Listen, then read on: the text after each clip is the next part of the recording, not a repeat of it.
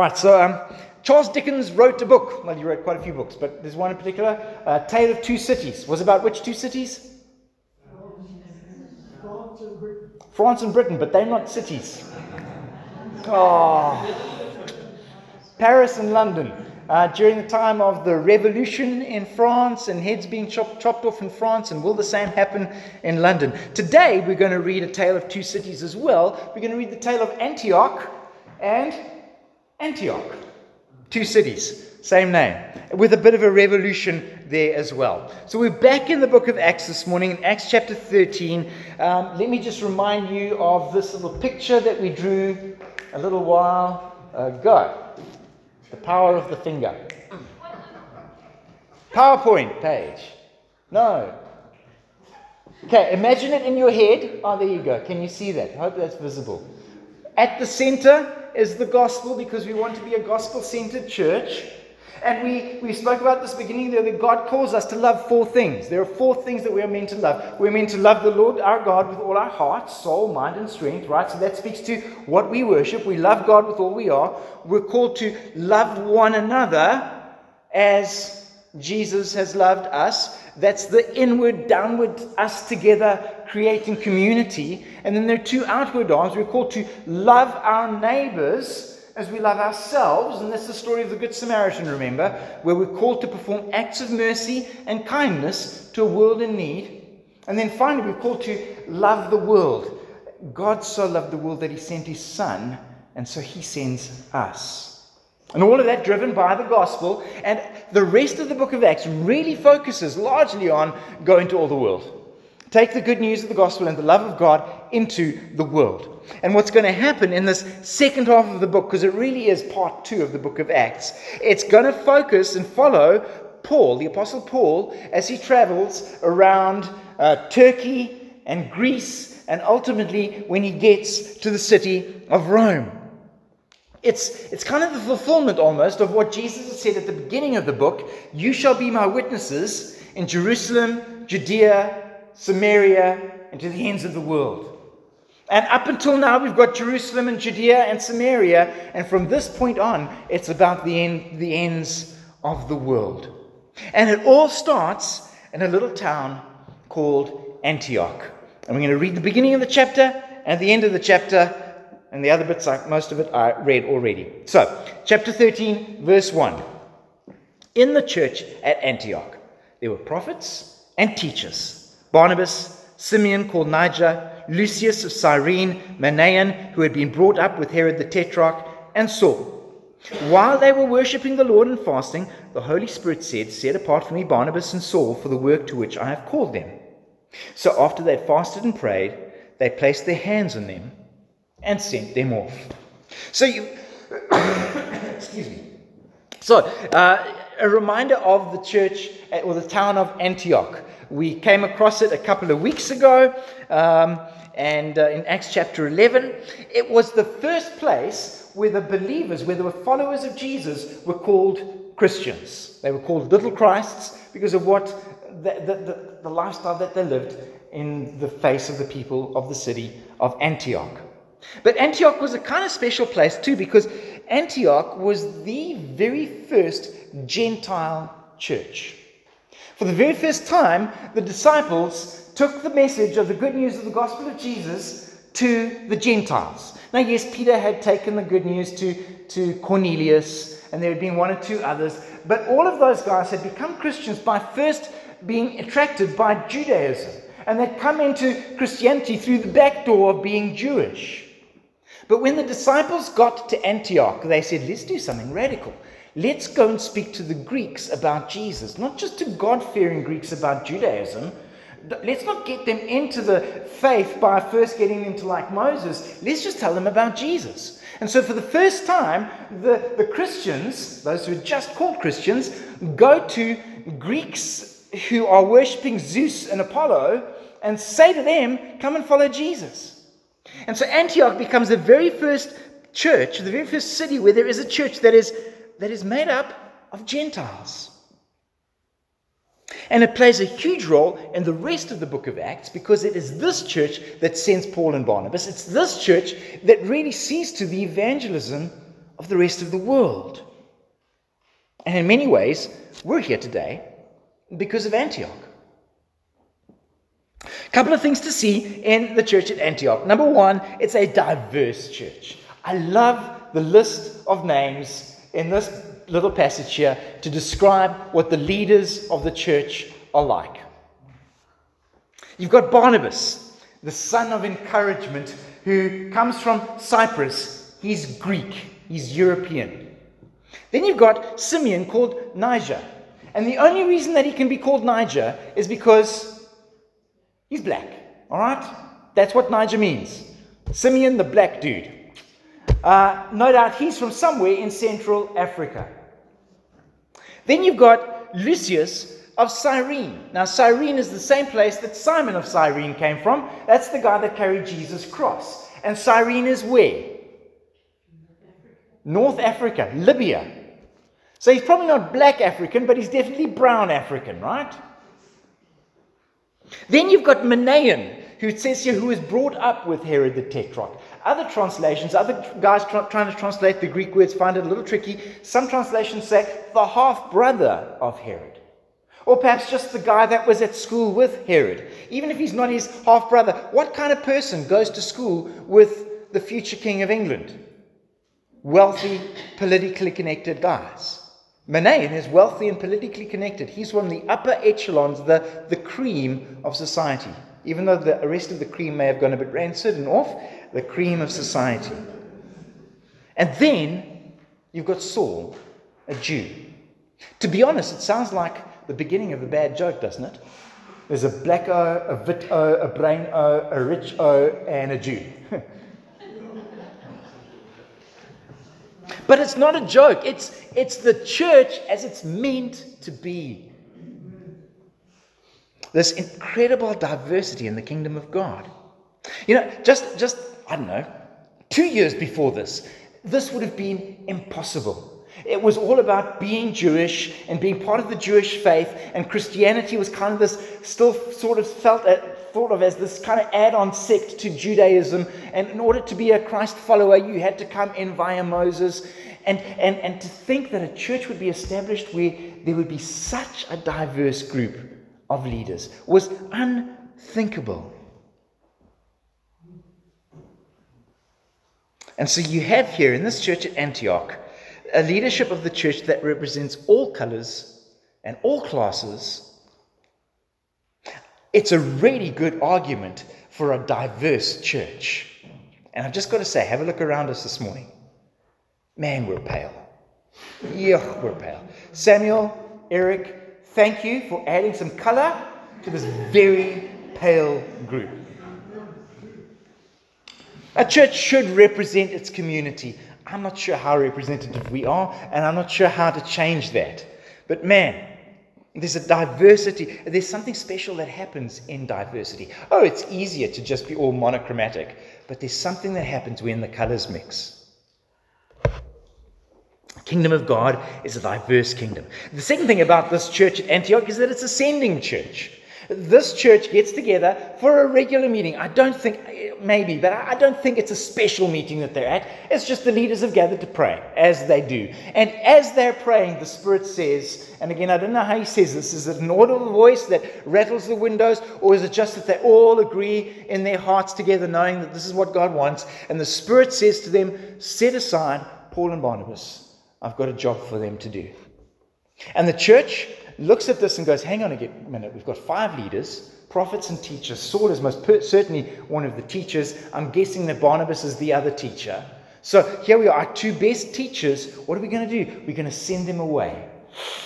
Will the church survive without our 2 best? Why don't we rather send out our 2 worst? That's always the best thing to do, right? We want to keep the best here and send out, those guys. No, this church sends out their best. And they lay hands on them, pray for them, and send them off. I skipped reading the next bit because we'll be here all day. We could have multiple sermons out of this chapter, but I just want to do one. But let me just very quickly, they leave there and go to Cyprus, which is Barnabas' hometown. So I guess he's got some contacts there. They go there first. We're not reading. There you go. The 2 of them were sent on the way and went to Cyprus. And they go to Barnabas' home. My sisters are currently in Cyprus. My youngest sister is house sitting for friends and dog sitting for them. And when my other sister heard that she was house sitting, she booked tickets for the whole family. And so the entire family is currently in Cyprus. And I'm not. I know. Here I am. So Paul and Barnabas make their way across the ocean, or across the little bit of the Mediterranean Sea. They get to Cyprus, and then they do this tour across the island of Cyprus, preaching as they go, and the news spreads until it reaches the ears of the proconsul. He's the governor, the Roman governor, in charge of Cyprus. And he wants to hear more as well. So he wants to hear what Paul and Barnabas have to say. But the proconsul has a right-hand man. He has the grand vizier, a guy that likes to call himself Bar Jesus. So I want you to think of Jafar in Aladdin, okay? It's that kind of character. And Bar Jesus is the guy who advises the proconsul and gives guidance and some measure of leadership to the island. He looks at the entrails of animals and will judge by the flight of birds. And I know some of you are bird watchers, and I don't know if you determine where you're going to go and what you're going to eat by what the birds do, but this guy does. And Paul and Barnabas are invited by the proconsul to come and present the message of the good news because the proconsul wants to hear it. But Bar Jesus recognizes that if this message gets through, then he's done. And so he opposes what Paul and Barnabas have to say. And but Paul and Barnabas, well, Paul confronts him. You see, Bar Jesus, this is a funny name. Bar Jesus literally means the son of Jesus. So you've got Paul and Barnabas who've arrived on the island to preach the good news of salvation in Jesus, and you've got a guy here who is claiming to be Jesus' son. Now, either he's literally saying, there's this guy Jesus and I'm his offspring from Mary or whoever else that Jesus apparently was married to, I don't know. But I think it's perhaps more likely that he's just claiming to be the son of salvation. Jesus just means salvation. And I think he's just claiming to be, I'm the son of salvation. I have the answers to life. And now you guys are coming along proclaiming something different to what I'm proclaiming. I'm telling you that life comes from the entrails of animals and the flight of birds. And Paul and Barnabas come along and say, no, life comes from God himself. And Paul says to him, you call yourself the son of Jesus, but actually you're a child of the devil. Which is Paul's standard how to win friends and influence people. Right? That's how you do it. But to be honest, that's really the distinction. That's the dichotomy between here and the rest of the book. In fact, it's still the case today. You either really are a son of Jesus, or you're a child of the devil. And there are lots of people like this guy who claim to be the son of Jesus, and yet go digging in the entrails of animals, or checking their star signs, or just ignoring Jesus altogether, who claim to be the sons of Jesus, but actually the son of someone else. And then Paul says, now you're going to go blind. You're going to be in dark for a few days. And just like what happened to Paul when Paul fell off his donkey and Paul went into darkness and had to grope around for a few days, this guy now has to grope. And I know that many of us looking at this going, the application of this is that we must be like Paul, and I'm going to make some people blind. Corbin. No, I know it would be handy, but no. The simple application of this is that what's happened physically to Bar Jesus is an indication of what's already gone on inside his heart. He's dark on the inside, and the darkness on the inside is just being manifest in the outside. And again, that's the case for the whole world. Dark on the inside? We might be able to see, but we're dark on the inside. We've got to hold on to that thought because it'll come later. Paul and Barnabas leave Cyprus after a number of people come to faith, and they cross another little bit of the Mediterranean Sea, and they arrive in Turkey, what was called Asia Minor in those days, a place of civilization and trade. And they go to the synagogue and they preach. And I read the first part of Paul's sermon. I'm going to read the second part now from verse 38 of chapter 13. Where Paul in the synagogue, this is the message, this is the second half of the message that he preaches. He says, therefore, my brothers, I want you to know that through Jesus, the forgiveness of sins is proclaimed to you. Through him, everyone who believes is justified from everything that you could not be justified from by the law of Moses. Take care that what the prophets have said does not happen to you. Look, you scoffers, wonder and perish, for I'm going to do something in your days that you would never believe, even if someone told you. As Paul and Barnabas were leaving the synagogue, the people invited them to speak further about these things on the next Sabbath. When the congregation was dismissed, many of the Jews and devout converts to Judaism followed Paul and Barnabas, who talked with them and urged them to continue in the grace of God. On the next Sabbath, almost the whole city gathered to hear the word of the Lord. When the Jews saw the crowds, they were filled with jealousy and talked abusively against what Paul was saying. Then Paul and Barnabas answered them boldly. We had to speak the word of God to you first. But since you reject it and do not consider yourselves worthy of eternal life, we'll now turn to the Gentiles. For this is what the Lord has commanded us.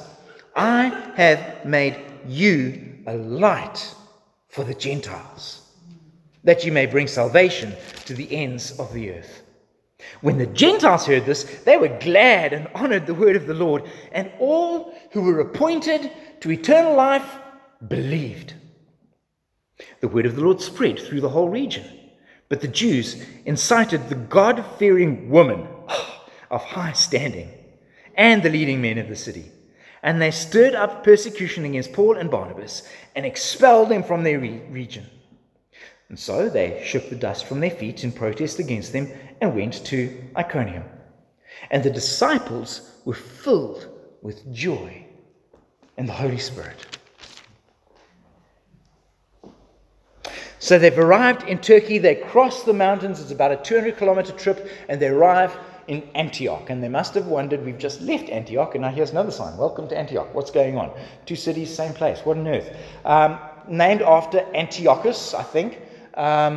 Just like we have multiple cities of the same names today. I come from Newcastle, but not the one you're necessarily thinking of.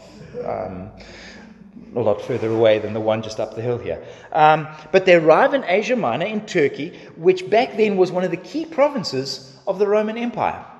So we don't perhaps think of it as the center of civilization today, but back then it certainly was.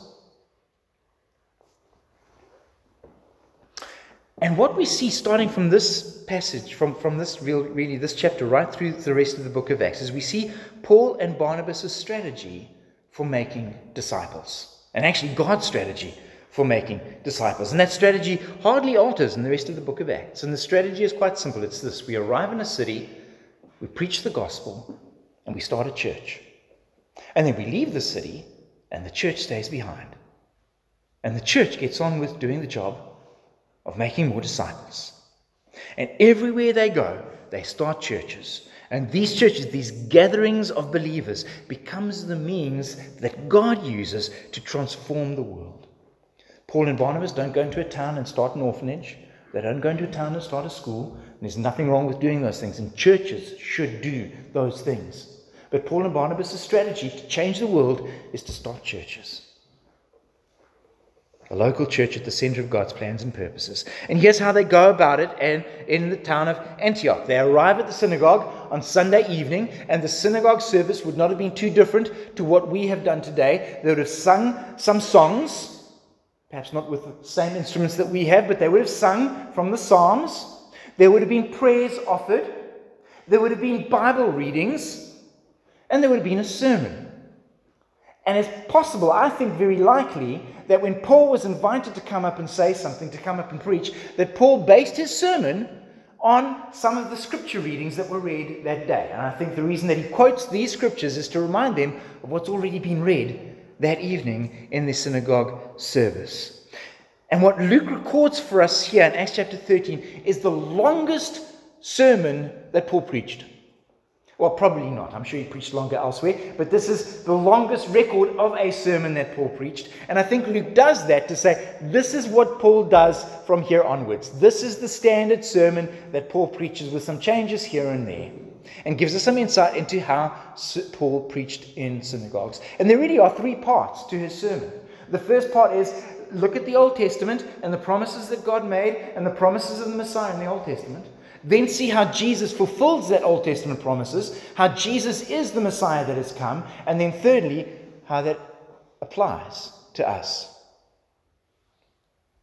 Paul starts his sermon speaking about Abraham and Moses and the prophets and David, and I read that earlier, and he speaks about how there is a need for a Messiah proclaimed in each of them. And I don't know if you noticed my emphasis in what I read earlier, but I find it very interesting just how Paul, when he preaches from the Old Testament, sets it out that God was the initiator of every act that took place. Did you notice that? God chose Abraham. God prospered the people. This is a great one. God endured the people. God gave them the land. God gave them victory. God gave them prophets.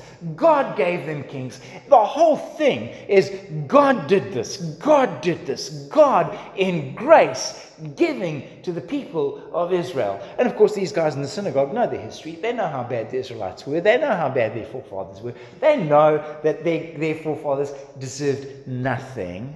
But God gave, and God gave, and God gave in grace and kindness. In the Old Testament, it's about the grace of God as He gave.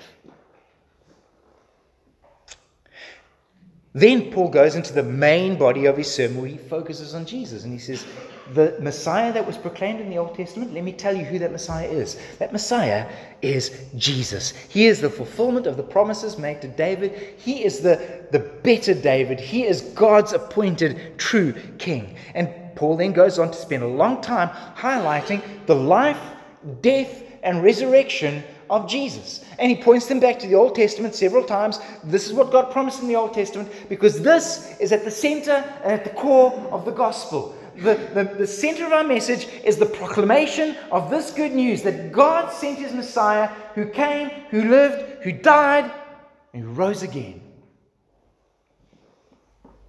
But I really want to focus in the last few moments this morning on the third part of his sermon and what happened afterwards, but the application of his sermon. And it starts in verse 34, where the forgiveness of sin is proclaimed to you. Here's what the gospel does, right? The forgiveness of sin proclaimed to you. I told the story at our home group on Wednesday night, so if you were there, just block your ears. It doesn't matter. But there was I remember reading this several years ago, a university in its opening week where they have all that, join this society and you can join that club and sign up. Think of I suppose something like Rag Week that we used to do many years ago. And so you've got this week of signing up for clubs. But basically in America, it's a week, it's an excuse to party. It's an excuse to get drunk, to just go wild, do whatever you want. And so the Christian society were wondering, what do we do to impact this week of just debauchery? And they thought, we could set up a little table and with a little sign up for Bible reading. But they thought that probably wouldn't attract too many people to their club in this week of debauchery. So they thought, let's do something different. And so they set up a tent and put a sign up that just said confessions. They weren't Catholic. They weren't offering absolution of sins. They were just offering to listen to confessions, for people to come and confess their sins. They were blown away by the response. Their tent was the busiest of all the tents for that whole week. There were queues lining the street to get into their tent. They had to get extra volunteers to listen to other students confessing. And again, not that they were offering any kind of forgiveness. They didn't even preach the gospel. It was just, this is what we as Christians are going to do. We're going to hear your confessions this week. And you know why? You know why it was such an impact? Because every human being knows, deep down inside, there's something wrong. We know that there's something not right. We know we're broken. We know we've done stuff we shouldn't have done. You don't need to be a Christian to know that. You don't need to be Christian to have some measure of a guilty conscience. The question is just, what do you do with that guilty conscience? And our society says, ignore your guilty conscience. And you know what? If you indulge in your sinfulness enough, your conscience will become dulled and you will become a little bit numb to it. Or our society says just drown your conscience in another dose of alcohol. Or how do we deal with our guilty conscience? Paul says, here's how you do it. Jesus has come, and forgiveness of sins is proclaimed through him. He has atoned. There's no paying back. There's no need to work off some kind of debt, because forgiveness is given for free. And there's this little quote, this little phrase, whatever, like that you can't out-sin God.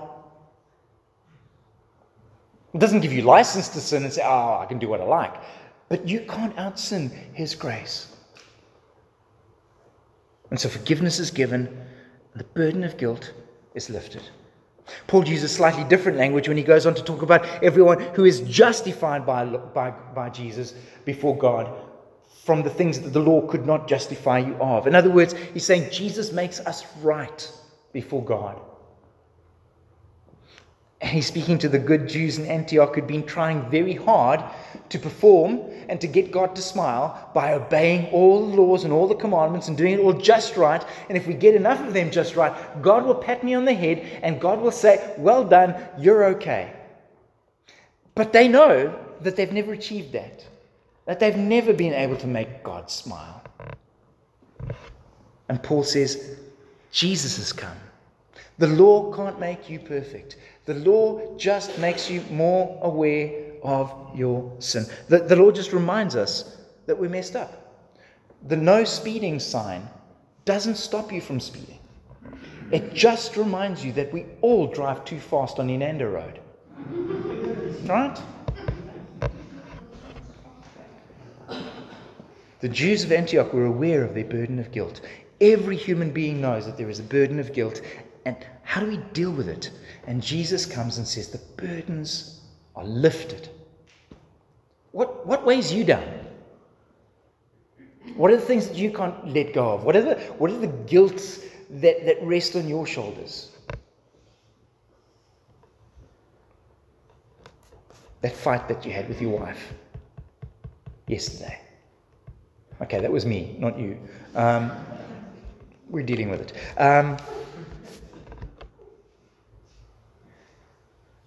The message of the gospel is the forgiveness of sin.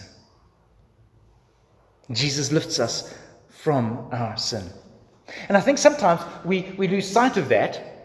I think sometimes churches seem to preach that Jesus will deliver us from the middle class. That's the message of the gospel. And that Jesus will elevate us to a different level. Or that Jesus will deliver you from your low self-esteem. Or Jesus will deliver you from your headache. But the gospel is about the forgiveness of sin and the removal of guilt. And you know what? That will change your self-esteem, your self-image. It might even do something about your headache. But the gospel is primarily about Jesus and the forgiveness of sin. Paul and Barnabas are then invited home afterwards because people want to hear more, because people have responded to the message and some have believed, and they're loving this message of forgiveness. And Paul and Barnabas sit with them, and I love this phrase where they say, and they urged them to continue in the grace of God. Don't you love that? To continue in the grace of God. What the gospel is, the undeserved, the ill-deserved favor of God given to us. And so we're saved by grace. How will we continue in our pursuit of Jesus? We're going to try harder to be better. We're going to be good. We're going to get the law sorted out and we're going to obey it. No, we continue in grace. We started by grace. We continue in grace. We will finish by grace. Now here's the thing. This is great. This is how the Bible all ties together. It's really cool. Antioch is the capital of what province? No. Nice try. It's in Turkey, and the province that it's the capital of is a province called Galatia.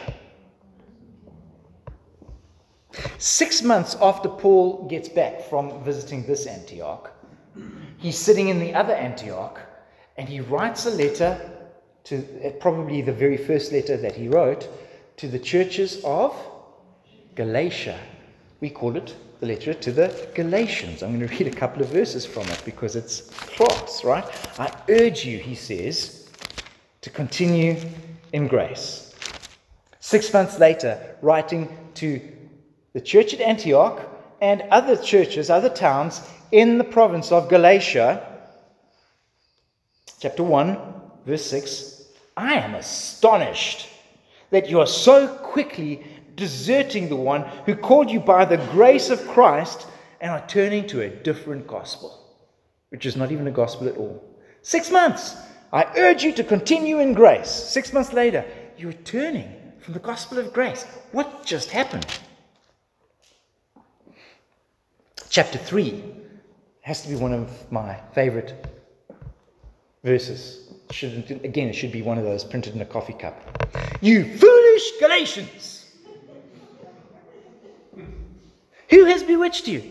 Before your very eyes, Christ was clearly portrayed as crucified. I would like to learn just one thing from you.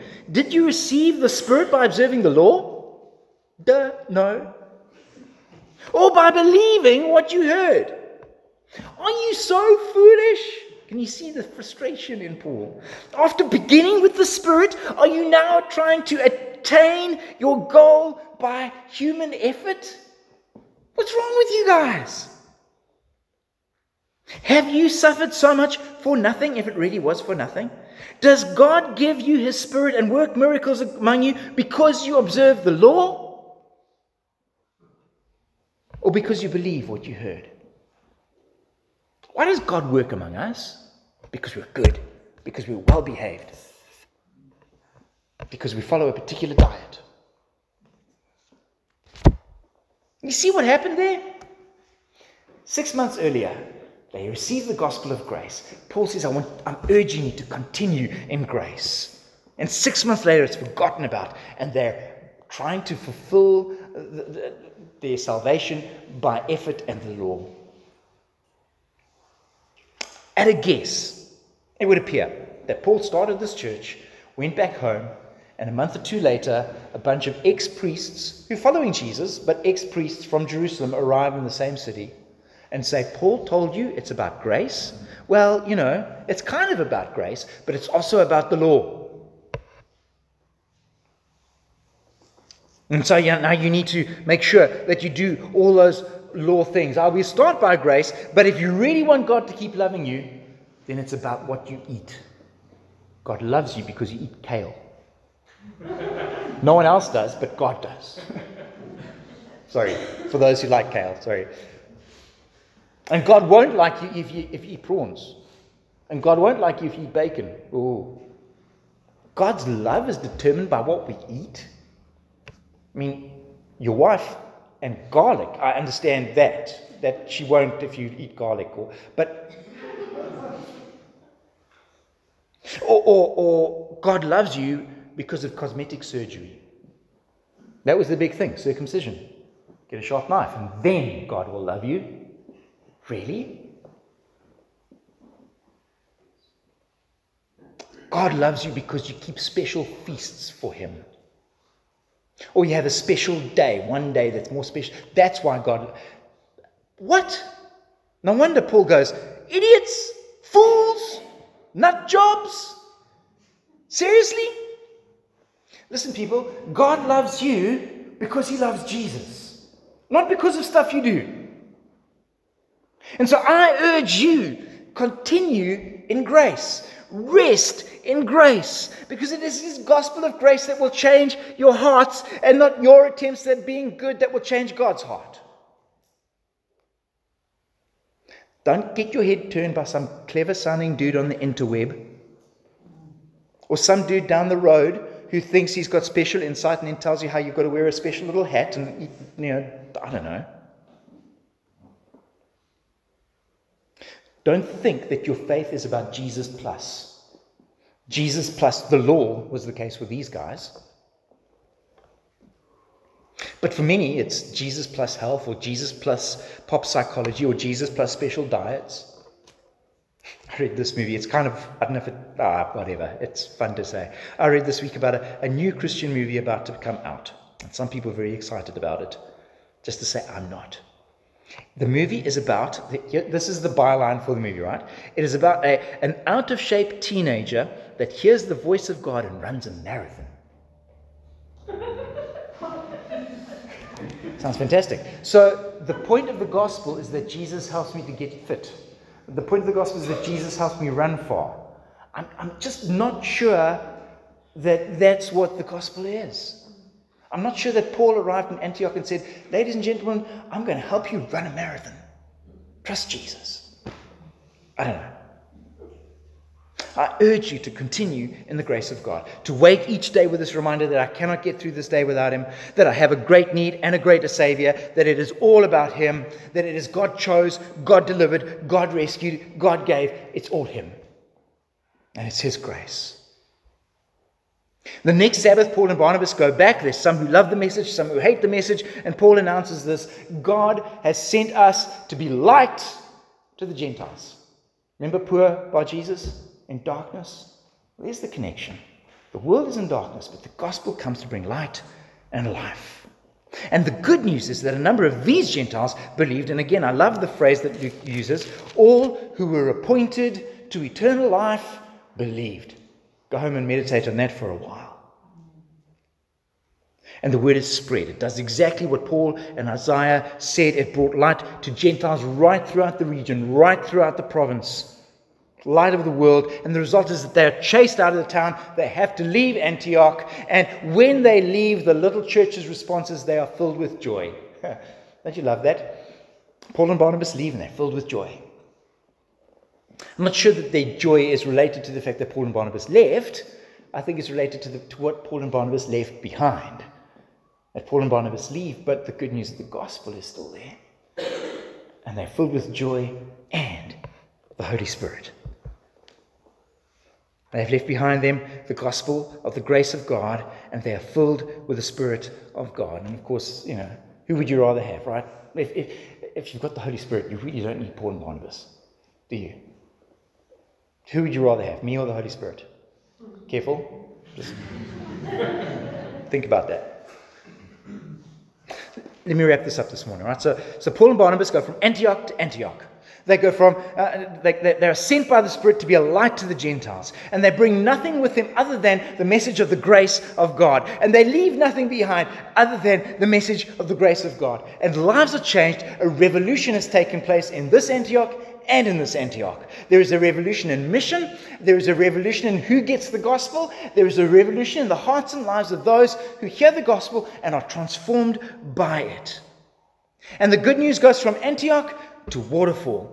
And the message is the same for us. The grace of God, a grace that fills us, or should fill us, with joy and with the Spirit. And so with Paul this morning, I urge you to continue in the grace of God. Saving grace. In Acts chapter 15, Peter says this: we believe that we have been saved by grace. Sustaining grace. In 2 Corinthians, Paul says this: my grace is sufficient for you. My strength is made perfect in weakness. God's grace is enough. Ever feel weak? Ever feel burdened? Ever feel all done in? Continue in grace, because His grace is sufficient. Sustaining grace. Sanctifying grace. Timothy chapter 2.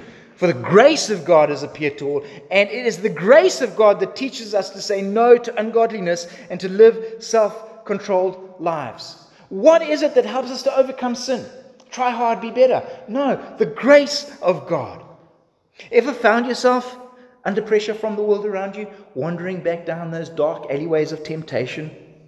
It is the grace of God, not the law of God or the wrath of God or the fear of God. It is the grace of God that teaches us to say no. Sanctifying grace. And finally, grace abounding. 2 Corinthians 9 verse 8. And God is able to make all grace abound, so that in all things, at all times, having all you need, you will abound in every good work. Do you catch all the alls? Saving grace, sustaining grace, sanctifying grace, abounding grace. I urge you to continue in grace. I'm going to pray. I'm going to ask the band to come up and we'll sing about grace again. Our Father, we want to thank you this morning for great grace given to us in Jesus Christ, our Lord and Savior. To read and be reminded this morning of this great grace. Lord, may we continue in it. How tempted many of us are to try and continue, like the Galatians, in our own effort, thinking that if we try really hard, then you will bless us. That if we do certain things in a certain order, then you will show your kindness. Lord, reveal the folly of that thinking to us. May we continue in the grace, in the kindness, in the favor of God our Savior, Jesus Christ, in whose name we pray. Amen.